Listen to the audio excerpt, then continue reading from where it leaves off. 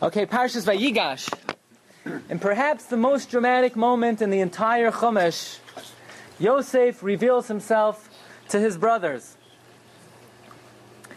And the Torah tells us, Vayomer Yosef elechav, Yosef says to his brothers, Ani Yosef, it's me, I'm him, I'm the guy. Right? Ha'oida v'cha, is our father still alive? So what was the response of the brothers? What did the brothers say to this earth-shattering revelation? So the Torah tells us, V'layachlu echav la'noi soisai. The brothers were dumbfounded. The brothers were speechless. They had nothing to say. Ki nivhalu mipanav. They were ashamed. They were startled. They were frightened. The brothers said absolutely nothing. What are they going to say? What could they say? The Medrash comments on this. Abba Kohen Bardala Amar. Abba Kohen Bardala said, Oy lanu miyayim hadin, oy lanu miyayim hatechecha. Woe to us. Woe to us for the day of rebuke. Woe to us for the day of retribution. La'achamei v'esem shana. Each and every one of us is going to have to give an accounting to the Ribbon Shalom. And it's going to be a very frightening experience. Says the Medrash, Yosef ketanon shel shvatim haya. Yosef was the youngest of all the shvatim. And even so, the brothers had nothing to say to him. There's nothing they could possibly respond. The brothers were absolutely speechless. Says the Medrash, so when God comes, and He reprimands and rebukes each and every one of us, according to the way that we are, all the more so that our response will be nothing. We'll have nothing to say. This is the famous comment of Abba Kohen Bardala, that if the brothers had no response to Yosef, when Yosef said, Ani Yosef ha'oida v'chai, when Yosef revealed himself to his brothers, the brothers had nothing to say. Says Abba Kohen Bardala, what a frightening thought when you extrapolate that to the way the cheshbon will be la'achamei v'esem shana after 120 years, when God will come to each and every one of us and say, no, what do you do with yourself? What are we going to answer? Yeah, that's a good start. That's a good start. So exactly what is Abba Kohen Bardala extrapolating from the brothers' response to Yosef? I mean, is it going to be so much worse? Here the brothers sell Yosef into slavery, and they can't believe the fact that here Yosef is, he's the viceroy of Egypt. And somehow Abba Kohen Bardala extrapolates from there that if this is the brothers' response to Yosef, just imagine how shocking the experience will be for us when God reprimands us after 120 years. Says the Shailas Uchuvas Binyan Shloimei of Reb Shlomo HaKohen Mivilna, in the name of his brother, I believe Reb Tzalel HaKohen Mivilna, says like this.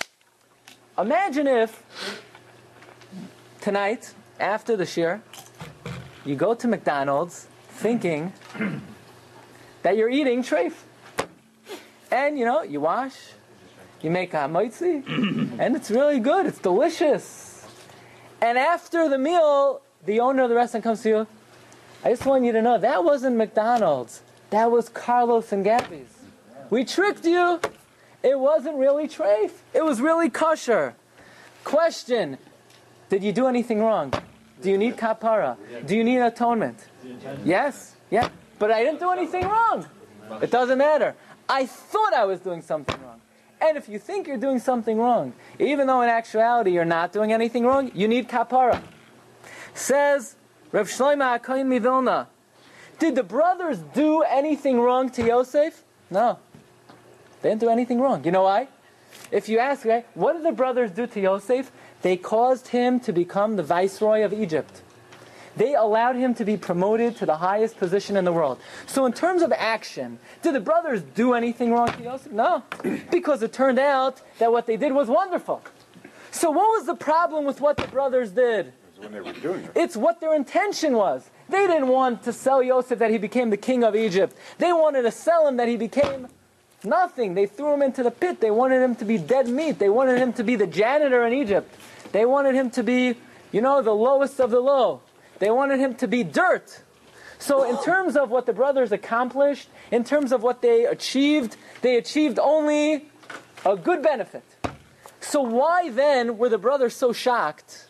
Why were they so startled when Yosef said, I'm Yosef? Not because they did anything wrong, it's because of their evil intentions. It's like the guy who's eating McDonald's and it turns out that it's kosher delight. How many times can we mention Carlos and Gabby's, It turns out it's kosher delight. But, so says Abba Kain Bardala, if the brothers couldn't respond to Yosef, when the only thing they did wrong was bad intentions, all the more so, when God's going to ask us, you thought you were eating McDonald's, and you did eat McDonald's. You thought you were talking during davening, and you were talking during davening. You thought you were speaking Lashon Hara, and you were speaking Lashon Hara. All the more so that what will our response be? Dumbfounded. We have nothing to say. That's the point of Abba Kain Bardala. Because after all, says Reb Shlomo HaKohen MiVilna, the brothers did nothing wrong. The only problem with what they did was their evil intentions, their bad kavana, their machshava ra. And even so, even though, when Yosef said, I'm Yosef, so you know what the brothers should have said? You're Yosef. You owe us big time. When are you going to start paying us? We promoted you to this position. We got you here. You owe us everything, Everything you have is because of us. No, the brothers didn't have the chutzpah to say that. Because they realized, despite the fact that what they achieved was good, that wasn't their intention. And even when your intention is wrong, you still need kapara. So all the more so, if somebody tries to do an Aveira and they actually accomplish it, when God is going to face us with that act and those intentions, what will we respond? Okay? How do we know, Rabbi Isai, how do we know the brothers didn't actually do anything wrong? The only problem with what they did was their thoughts and their intentions. That's what Yosef tells them. In Parshas Vayechi, take a look at number 4. Yosef tells the brothers, V'yatem chashavtem alai ra. You had bad intentions. Don't worry. Elokim chashav l'toiva. God had good intentions. L'man asoi kayom hazel lahachiyos amrav. In order for me to be able to sustain this great nation. Yosef doesn't say, you did something bad to me. You accomplished something bad. Yosef says, you had bad intentions. In other words, the only problem with what the brothers did was their bad intentions. Rabbi Isai, how do we know that a person is punished for bad intentions? Right? How do we know that? How do we know? Imagine, you think that you're eating lobster and it turns out to be, matzah on Pesach. How do we know a person is punished for bad intentions? Here's a pasuk in Chumash. You have a lady, married woman, and she wakes up in the morning and she says, that's it, I'm never buying a pair of shoes again. I take a neder. I will never buy a pair of shoes again. And her husband hears, and he says, yeah, right? You're never going to buy. And the halacha is a husband could annul the vows of his wife. So as the wife is saying the neder, the husband says, mutter lach, mutter lach, mutter lach, the vow is annulled. So about 10 seconds later, she says, you know what? I just saw a really good sale on a pair of shoes. I can't restrain myself. She doesn't even have to go to the store. She turns on the computer. She already orders a pair of shoes. She broke her neder. The only thing is, little did she know, the husband already annulled the neder. So she thought she was doing an Aveira, but it turned out what? She wasn't doing an Aveira. Does she need kapara? So the pasuk says, look at number 5. Ve'im hafer yafer oisam isha. If her husband annuls the vow. B'yom shama, and the day he hears. Kal moitzas fasel lindareha. Anything that emerges from her lips for her vow, u'isar nafsha lo yakum, it won't stand. Isha haferam, her husband annulled it. Vashem yislach la. God will forgive her. Forgive her for what? For buying another pair of shoes? Her husband annulled the vow. Yeah, but she didn't know the husband annulled the vow. And if you think you're doing an Avera, even though it turns out you're not doing an Avera, you still need kapara. Now listen to this. When Rabbi Akiva used to get to this pasuk, he would always cry. Hear that? Whenever Rabbi Akiva would read this pasuk, he would always cry. Why would he cry? Look at number 6. Tan Rabbanan. Isha haferam, her husband annulled the vow, v'Hashem yisachla, God will have to atone for her. What is this talking about? Be'isha shehafer labayla. This is talking about a woman whose husband annulled the vow. V'hi lo yada, she didn't know. HaKasam adav, that's what the pasuk is talking about. Shehi tzricha kapara uslicha, she needs atonement and forgiveness. Uchshehaya magia Rabbi Akiva, it's a pasuk zeh. When Rabbi Akiva would get to this pasuk, hayabaicha, he would cry. You know why?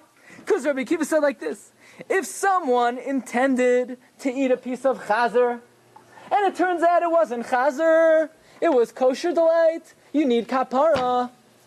So all the more so, someone who intends to eat chazer and does eat chazer, all the more so you're going to need kapara.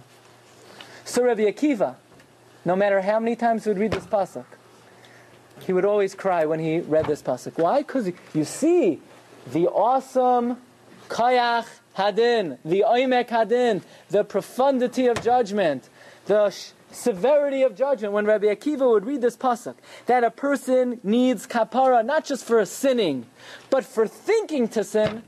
Rabbi Akiva would always cry. So the question we have to ask ourselves is, why didn't Rav Tarfon cry? Why didn't Rabbi Yehuda Hanasi cry? Why didn't Rav Gamliel cry? Why did Rav Meir cry? There are hundreds of Tanaim. Why specifically did Rabbi Akiva cry when he got to this pasuk? Says the Gilyoinei Hashas of Rabbi Yosef Engel. The Gilyoinei Hashas tells us something very frightening.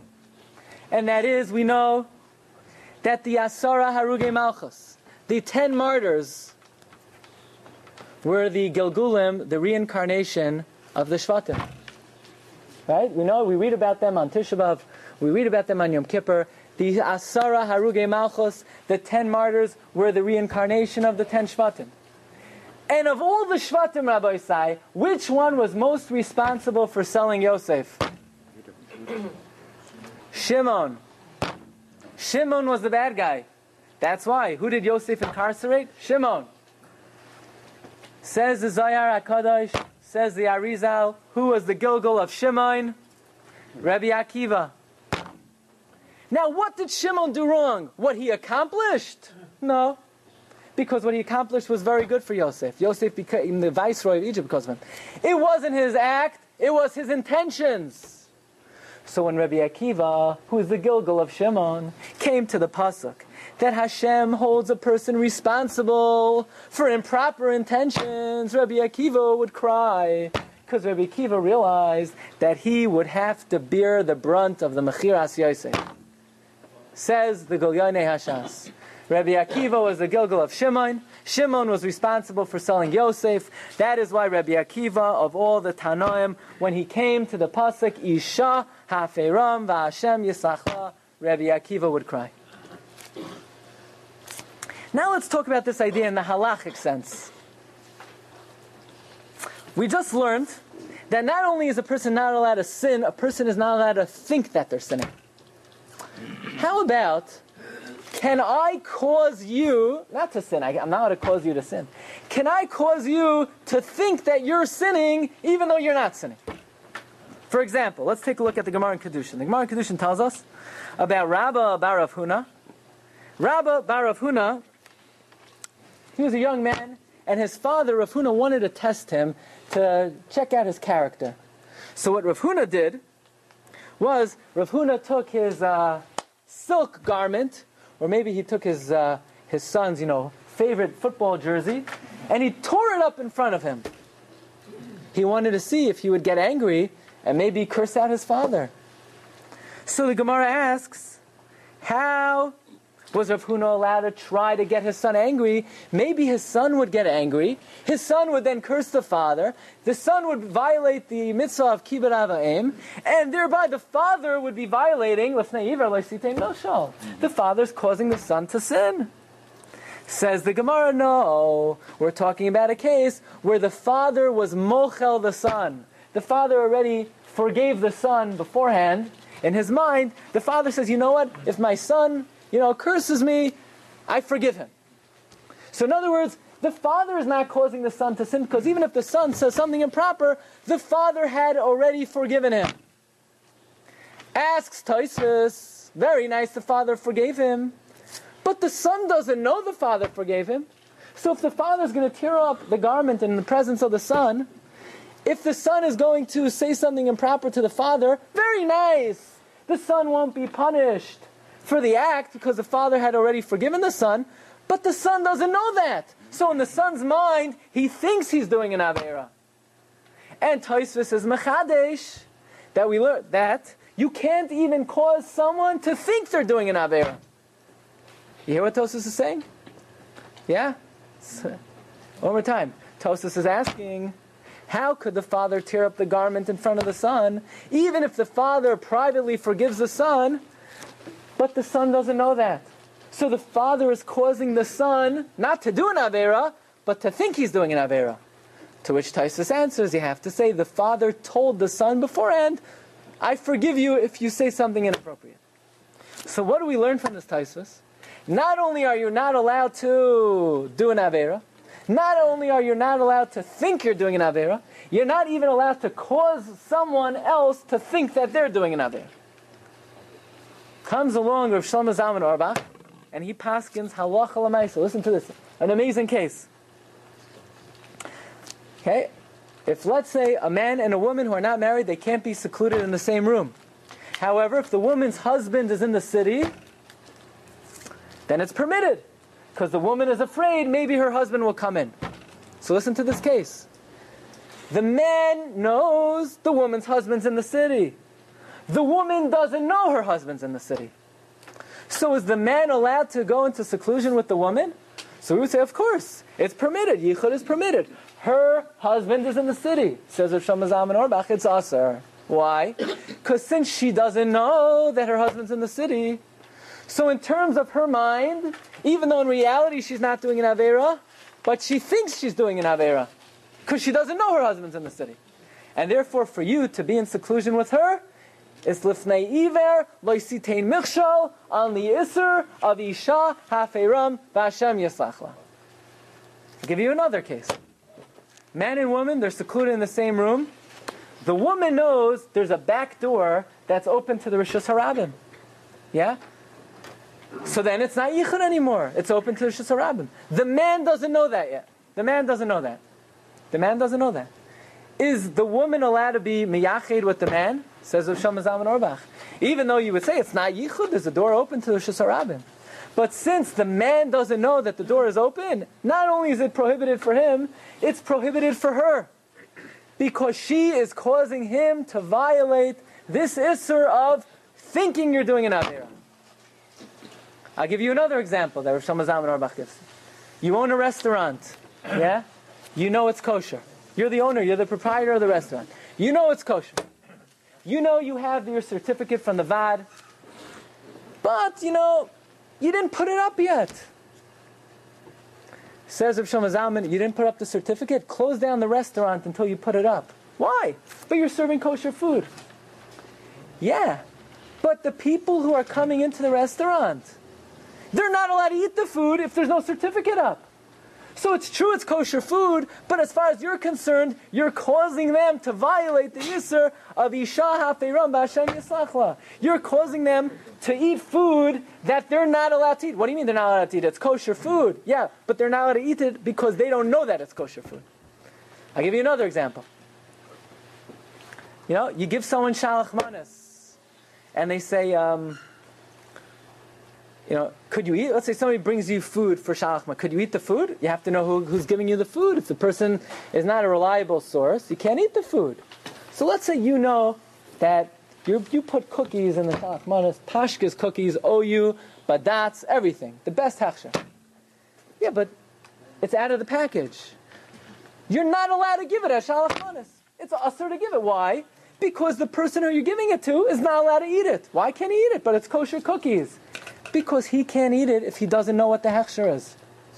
What do you mean? But I know what the hechsher is and I'm giving it to him. But you can't cause someone to eat food, even if it's kosher, if you're going to make them do something that they should not be doing, even though in reality it's okay. Only 8 achanem bisurin, only if it's a kosher aid.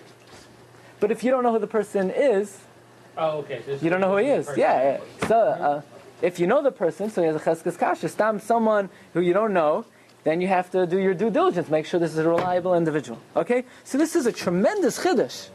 Not only can you do an avera, not only can you think you're doing an avera, not only can you cause someone to do an avera, you cannot cause someone to do something that they would think is an avera, even though it's not an avera. He gives another example.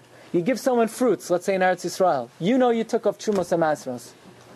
If you don't tell him that you took off Trumos and Masros, you're not allowed to give it to him. Why not? But you took it off. Because since he's not allowed to eat it without ascertaining that you took it off, if you know he's not going to ask you, you can't give it to him even though it's kosher l'mahaja. Okay? Is this the same thing as Maris Ayin? No. This is you cannot do an act that you think may not be correct, even if we find out afterwards that it is correct. You can't cause someone to do an act that you know is okay if you don't know that they know it's okay. Okay? That's part one of the shir. This is the concept of Isha Haferam V'Hashem Yislachla. Okay? Now we come to part two. And part two is a whopper. We come to one of the most cryptic, mysterious, challenging, difficult Orach Chaim in the entire Chumash. Says the Orach Chaim HaKadosh, an amazing thing. In Parshas Vayechi, Yosef tells the brothers, he says, don't sweat it. Don't worry. First of all, you didn't do anything wrong, because I'm the viceroy of Egypt. But you had bad intentions? Yosef says, bad intentions? Who's punished for bad intentions? God doesn't punish for bad intentions. You have to see the words of the Orach Chaim inside. Look at number 12. Atem chashavtem. Elokim chashava l'toiva. God had good intentions. Says Orach Chaim, you know what this is like? This is like someone who tried to poison his friend. And instead of poisoning him, you gave him a cup of wine. Yosef tells the brothers, you're not responsible at all. You're exempt. You're innocent. Gam bedine shamayim, even through the hands of heaven. According to Orach Chaim HaKadosh, Yosef tells the brothers, not only are you not responsible for your actions, you're not responsible for your intentions. You're not responsible for your intentions. We just spent the first half of this year about how careful a person has to be not to have bad intentions. And not only that, if a person does something that they think is an avera, you need kapara. Right? That's why the woman who doesn't know that her husband annul the vow, she needs kapara. That's why Rav Shlomo Zalman says you can't give someone food if you don't tell them it's kosher, even though it is kosher. That's why Rav Shlomo Zalman says you can't be secluded with a woman, even though you know her husband's in the city, if she doesn't know. And now Yosef is telling the brothers, don't worry, don't sweat it, you're off the hook, you're innocent. Why? Because you only had bad intentions, and no one's punished for bad intentions? What, the Orach Chaim HaKadosh forgot about that Gemara in Nazir, that Rabbi Akiva, every time he got to the pasuk, he cried? Right, Rabbi Akiva Pashut cried when he got to the pasuk, Isha Haferam Hashem Yisachla. Rabbi Akiva cried about the fact that Hashem punishes for bad intentions. And here, according to the Orach Chaim, Yosef's telling the brothers, don't sweat it. You're only having bad intentions, and God doesn't punish for bad intentions. And this is a question all the Achronim raise. In fact, in the footnotes on Orach Chaim HaKadosh, they write, a lot of ink has been spilled trying to answer this question. And that's the question we're going to deal with this evening. Maybe he was just like calming them down. What, he's telling them really you're not going to be punished, but they're going to be burning in Gehenna for the rest of their life? They were too excited. He said, No, Yosef, that's Nechama Shel Hevel. Now, let's just take a little break. Let's think for a moment. Okay, you ready for this case? This is a good one. Okay? This is really a good one. You have a woman, and she decides she's going to be Mazana. The only thing is she's married. So she goes out, and she's Mazana. The only thing is, little did she know her husband had died. Her husband died. So now, when a woman who's married has a relation with another man, she becomes prohibited to her husband. She can never live with her husband again. She can never live with that man again. It's called Asr Labal, Asr Labaya. But here, she wasn't having an extramarital relation because her husband died. But she thought she was. So, obviously, she's no longer... we're not going to discuss is she permitted to the husband because her husband's dead. So, that exactly won't work out anymore, right? Her husband's dead. But how about, can she live with the person she had the relation with? No, she didn't live with him when she was married, but she thought she lived with him when she's married. So we would say, okay, it's bad to think that you're doing an Avera, but it's not actually going to prohibit you to the person you have a relation with. So actually we find the Machlokes Achronim. The Marid Paskins, a woman who lived with someone thinking she was married and it turns out the husband was dead, is Asr to the Bayal. It seems like the Maharit holds, when you think you're eating Chazer and it turns out to be kosher, it's not that God is punishing you for your bad thoughts. Your thoughts make it that you ate Chazer. If you think you're violating Yichud even though you're not, your thoughts make it, you violated Yichud. If you think you're doing an Avera even though you're not, your thoughts make it that you did the Avera. We would have said, no, you're just being punished for improper thoughts. But the Marit says a woman who thought she was married and had Zanos, she's usher to this guy as if she actually lived with him when the husband was alive. That's a tremendous Kaddish. Okay. Rabbi, we're just getting started, yeah. Is it possible to work the opposite way too? That what? For example, like a couple of years ago in Muncie, a guy was selling the... No, there the guy thought it was treif. And all the people, they was thinking they eating the glad kosher meat. So they thought was right, but the guy was cheating and selling the wrong one. That's called an Avera. They did an Avera. Ba'inus. They did it? It was an Avera. But It's not Avera for those people, they eat taref? yeah, it is. They were told it was kosher. Yeah, an Avera ba'inus. Now, they may not be punished for it. Now, there's a question. I believe the Pri Megadim has a sefer called Tevas Goyma. And the sefer Tevas Goyma, the Pri Megadim wants to know if a person eats treif and he did his due diligence and it turned out, he thought it was kosher, but it turned out to be treif. So you're not going to be punished. But the question is it metamte mislibai? Will it sully your heart? So that's a big question. Okay, getting back to the ranch. Comes along the Shalas Teshuvas Beis Yitzchak, and he says like this. If a person thought he was eating treif and it turned out to be Carlos and Gabby's, so you need kapara. You know why? Because even though Carlos and Gabby's may taste good, there is no mitzvah to eat it. Right? Despite the amount of Jews that do eat it, it does not say you have to eat it in the Aseres HaDibros. Right? It's not one of the 10 commandments. So since it's not a mitzvah to eat it, so if you intend to eat treif and it turned out to be kosher food, you need kapara. Because you didn't end up doing a mitzvah. Says the Beis Yitzchak, but in the case of the brothers, they intended to harm him. But what they turned out to have done was not a neutral thing, was not a para thing. It was a mitzvah. They allowed him to be promoted, to be the viceroy of Egypt, to be in a position to save the entire family. So here, since the outcome was positive, if the intention was bad, you're exempt from bad intentions.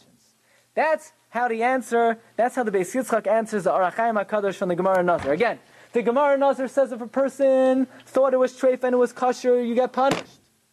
So what's the Ohr HaChaim HaKadosh saying that Yosef tells the brothers, you're off the hook? The difference is, by treif meat to kosher meat, the result was not a mitzvah. But if the result is a mitzvah, you are not punished for improper intentions. Says the Beis Yitzchak, now I understand the psak of the Levush. Okay? Now this is definitely not for a general audience. Okay? This is really interesting. Okay, I'm a little afraid to say it. Say it. Okay, fine, I'll say it. You need to learn as much as possible. Everybody wins 15. You have a guy, he's married, and his wife gets word that he wants to have an extra marital relation. He had enough. So what's she going to do? Is she allowed to dress up as a different woman to live with the husband? This way, get it off his chest. Now he thinks he's being mezana. Little does he know that it's his wife. Now, if you think this sounds strange, Yishai's wife did it to him. The Medrash says. But so we would say, how could she do this? But this is what Rav Shlomo Zalman Auerbach said. You can't cause someone to do an aveira b'machshava. Says the Levush, it's muter l'chadchila. It's permitted. It's permitted for a woman to disguise herself and make the husband think she's someone else to allow him, in his mind, why? Says the Beis Yitzchak, how could this be? But the Gemara in Nazir says, if you think you're eating treif, turns out to be kosher, you need kapara. Says the Beis Yitzchak, there's a big difference. Because if you thought it was treif and it turned out to be kosher, there's no mitzvah to eat kosher. But there is a mitzvah to live with your wife. So even though he thinks he's being mezaneh, but if the outcome is a mitzvah, and the mitzvah is he's with his wife, it's muter l'chadchila, azoi, paskins Levush, and the Beis Yitzchak halach l'mayim. Based on the Ohr HaChaim HaKadosh and Parshas Vayechi. Okay. We won't shtel on that too much. Let's move on quickly to something else. Okay. Who is the one who argues with the Marid who argues on the Marid, I believe the Shas Tshuvas Mutzel Meyesh. Okay. Let's move on to the next answer. Again, the question is that the Ohr HaChaim HaKadosh says that Yosef tells his brothers that you're off the hook because the outcome was good and bad intentions. Who's punished for bad intentions? So we ask, who's punished for bad intentions? The Gemara Nazir says, if you intend to eat treif and it turns out to be kosher, you're punished. Says the Pardes Yosef, you're punished. That's when you intended to do an aveira. You intended to eat treif. But let's ask the brothers, when you sold Yosef, did you intend to do an aveira? They would have said, we didn't intend to do an aveira. We intended to do a mitzvah. Because we paskind that Yosef is chayev misa. Why is he chayev misa? Well, Yosef testified about us, remember last week? That we ate Ever Menachai, and that we were over Narayas. And therefore, what's going to happen? Yosef testified about us that we're chayev misa. So he is what is called an Eid Zomeh. And when it comes to a Nachri, when it comes to a guy, all you need is one aid. So therefore, the brothers weren't trying to do an Aveira. The brothers were trying to carry out the judicial process. Or according to the Sforno, you know what the brothers thought? The brothers thought that Yosef wanted to kill them. Because Yosef was going to go to Yaakov, tell Yaakov, all these sons of yours, they're all no good. Yaakov would give them a curse. They would be banished from Olam Haba, and that would be the end of them. So if you ask the brothers, are you trying to eat treif? Are you trying to do an Aveira? The brothers would say, no, we paskin that Yosef is chayiv misa. So says the Pardes Yosef, don't bring me the Gemara Nazir that says if you try to do an Aveira, you try to eat treif, and it turns out to be kosher, you're punished. That's when you're trying to sin. But the brothers, maybe they were wrong in their psak, maybe they made an improper, maybe they were biased in their decision, but they weren't trying to do an Aveira. They weren't a mechavein lara. They didn't have bad intentions. So what are you going to get them for? The psak, the outcome of what they did, it was good outcome. You're going to get them for their intentions. Their intentions were also good. So therefore, says the Pardes Yosef, there is no question from what the brothers did to Yosef. Yosef says you're off the hook. Because this kind of intention, you know what the Or HaChaim HaKadosh is saying? If someone comes to poison their friend in a situation where they are a judge, and they think the person is Chayiv Misa, and instead of poisoning their friend, they give them wine, of course you're off the hook, even for your intentions, because you didn't have bad intentions. Give you another answer. The answer of the Arvei Nachal. Okay, the Arvei Nachal was written by Rav David Eibeshitz. No relation to Rav Yonasan Eibeshitz. If you look in any Shulchan Aruch, you have on the commentary on the Magen Avram called Levushe Sarad, written by Rav David Eibeshitz. Rav David Eibeshitz says like this: there is a difference between man and God and man and man.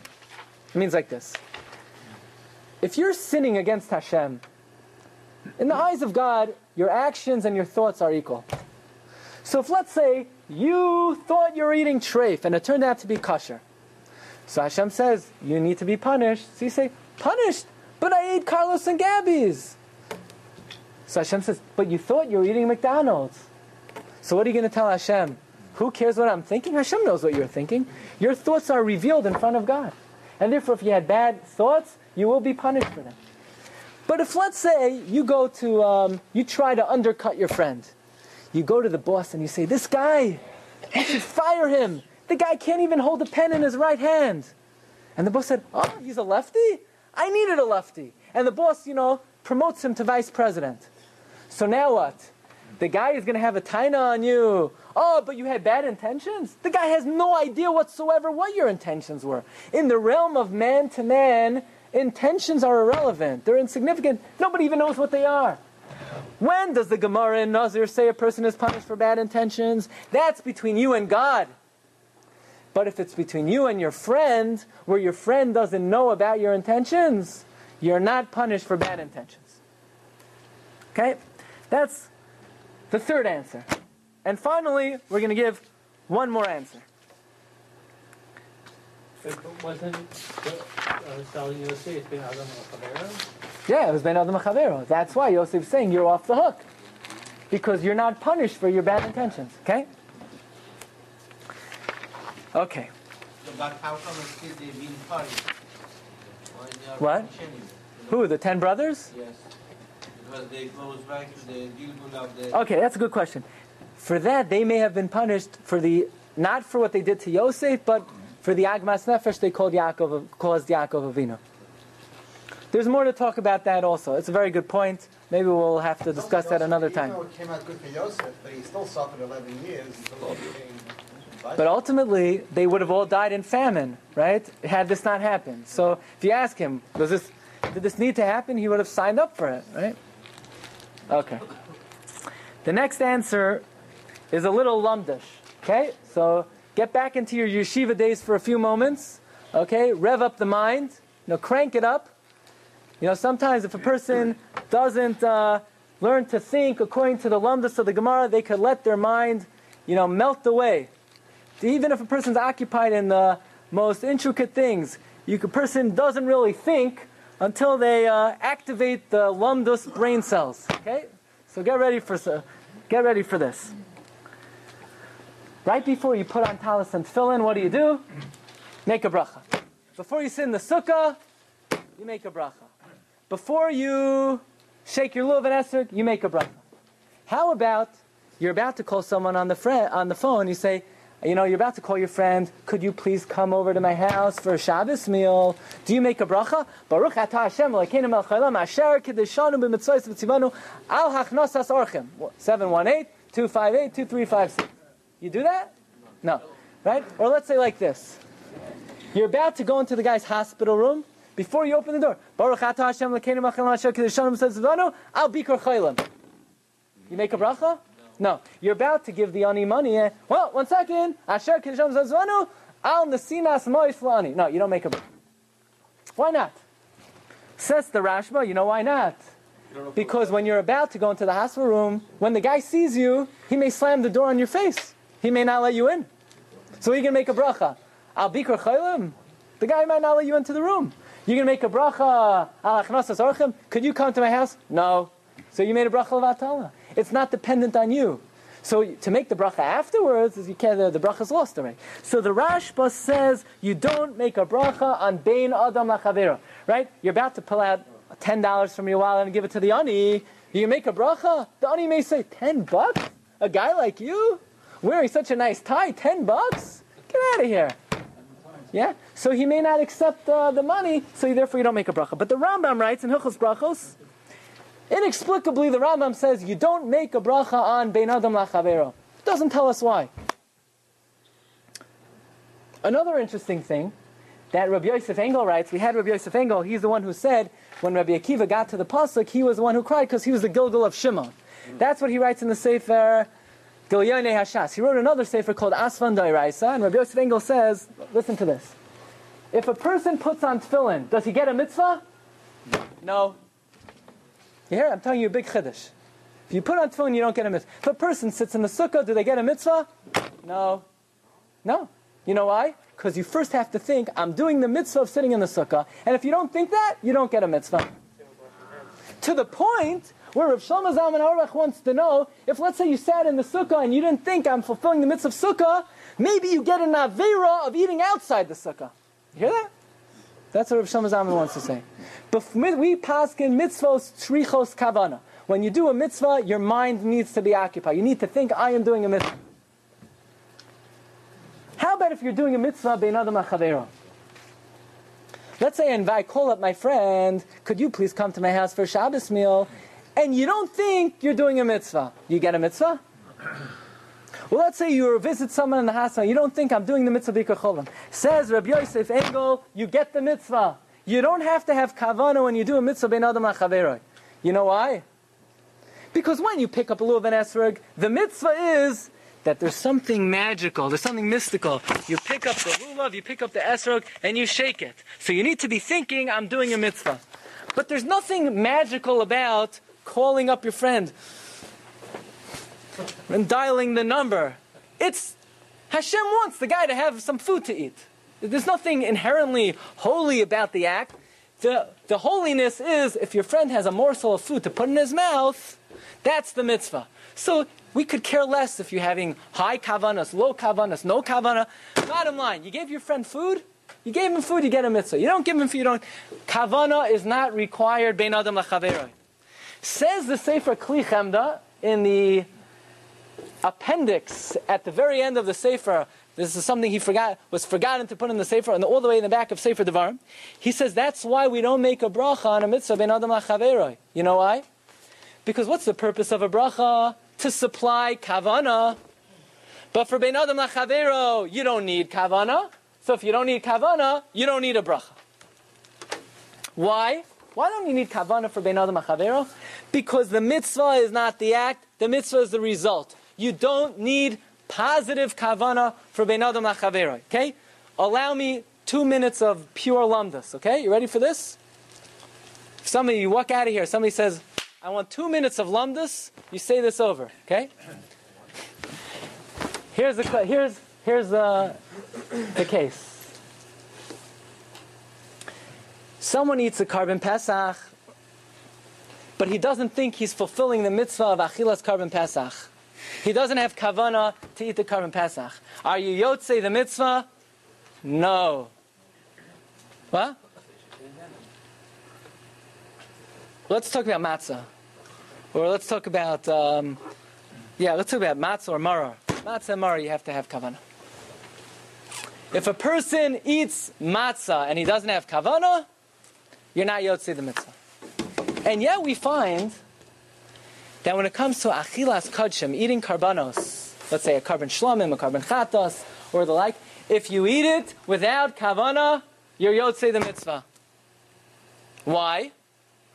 Says the Shas Teshuvas Beis Halevi, just listen carefully to this. Because when it comes to eating matzah or Pesach, you have to do it. So if you have to do it, you also have to think. But when it comes to eating kodshim, you don't have to eat the carbon. Any Kohen could eat the carbon. The Kohanim just have to make sure that it ends up being eaten. So when the mitzvah is the result, that it gets eaten, we don't care about your kavanah. So when we talk about a mitzvah bein adam lachavero, right? Hachnasas archem, bikor cholim, hachnasas kala. Kavanah is not needed. Positive kavanah is not needed. Why? Because all we care about is the result. We don't care about your intention. Says the Sefer Kli Chemda. If positive kavanah is not needed, then negative kavanah is not harmful. Which means like this, that Yosef tells the brothers, hey brothers, you tried to hurt me, but you didn't. So for the result, you're off the hook. And for your kavanah, when it comes to bein adam lachavero, bad kavanah is not harmful. Because bein adam lachavero, the focus is not on the act, the focus is on the result. That is the chiddush of the Kli Chemda. Allow me to end with the following thought, that you tell me if this is not one of the most majestic thoughts you've ever heard. And if it's not, don't tell me. Rabbi Akiva, whenever he got to the pasuk of Isha Hafiram, the Hashem Yislachla, whenever he got to this pasuk, that speaks about how Hashem holds a person culpable and liable for improper intentions, Rabbi Akiva would cry. He would cry. Rabbi Akiva would cry? Rabbi Akiva should be the last person who would cry. Rabbi Akiva is the guy, he's always laughing. He's always smiling. When Rabbi Akiva is walking on the Temple Mount, remember? And he sees the foxes trampling on the Temple Mount, and all the other Tanaim, they're crying how the temple is being defiled. And Rabbi Akiva's laughing, the Gemara Makos says. And the Tanaim say to Rabbi Akiva, why are you laughing? He says, why are you crying? He says, crying, the temple is being defiled. And Rabbi Akiva says, that's why I'm laughing. Because if the Temple Mount is being defiled, and the prophecy of Uriah Hachiti is being fulfilled, then certainly the prophecy of Zechariah will be fulfilled, that one day, Zakenim, right, Yimalu b'chayves Yerushalayim, that old men and old women and children will play in the streets of Yerushalayim. So what all the other Tanam thought was tragic and catastrophic, Rabbi Akiva thought was a joke. Rabbi Akiva was a very happy guy. He was an upbeat guy. He was an optimist. He never cried. You know, the Yushalmi tells us that when they were taking Rabbi Akiva out to be killed, and Turnus Rufus said, what are you doing? Why are you laughing? The Yushalmi says. Right, the Bavli just says that Rabbi Akiva was saying Shema. The Yushalmi says Rabbi Akiva was laughing.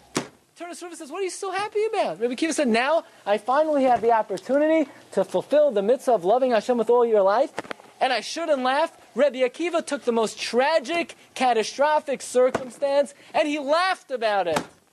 And here, Rabbi Akiva comes to a pasuk, and the pasuk says, not only is Hashem hold a person liable for their actions, Hashem holds a person liable for their intentions, and all of a sudden, Rabbi Akiva, he's like a different man. All of a sudden, he's crying.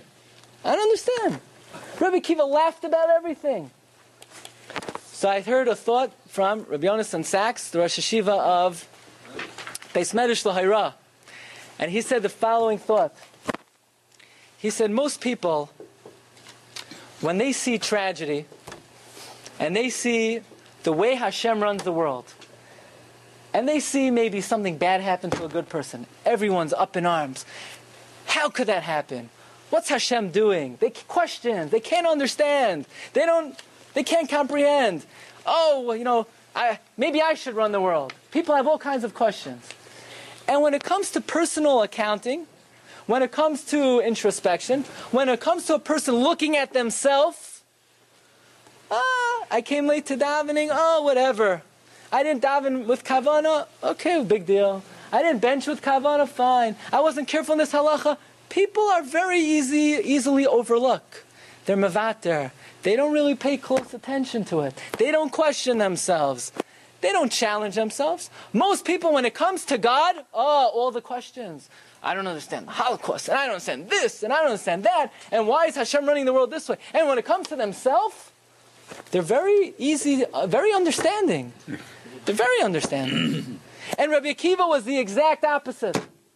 When it came to national tragedy, when it came to the way Hashem orchestrated the world, What all the other Amoram and Tanam were crying about, Rabbi Akiva said, it's not our world. Rabbi Akiva laughed. It's not up to me. It's not something that I could question. In the end, God will make sure everything turns out good. Rabbi Akiva had the attitude, Gamzu l'taiva. He overlooked. Rabbi Akiva sees the temple man defiled. He's laughing. Rabbi Akiva's life is being taken away. He's not sad. But when Rabbi Akiva sees that God holds a person accountable for his thoughts, that's something that's relevant to me. This is not me questioning God. We don't question God. God knows what He's doing. We let Him run the world. Everything will be okay. When Rabbi Akiva got to the pasuk, Isha hafeiram ba'Hashem yislach la. When Rabbi Akiva dealt with self-introspection, when it was relevant to his personal behavior, that was very serious to Rabbi Akiva. That is not a laughing matter. When it comes to Hashem's exacting demands of a person, that Hashem is looking not only at our actions, but Hashem holds us accountable to our thoughts, that Rabbi Akiva took very seriously. That's something to cry about. Tragedy? Rabbi Akiva says we don't cry about tragedy. Maybe for a time, but not in retrospect.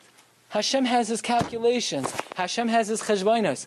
But when it comes to how we have to live our life and the carefulness we have to have, that's a very serious matter. So if we may add one point, where did Rabbi Akiva get this from?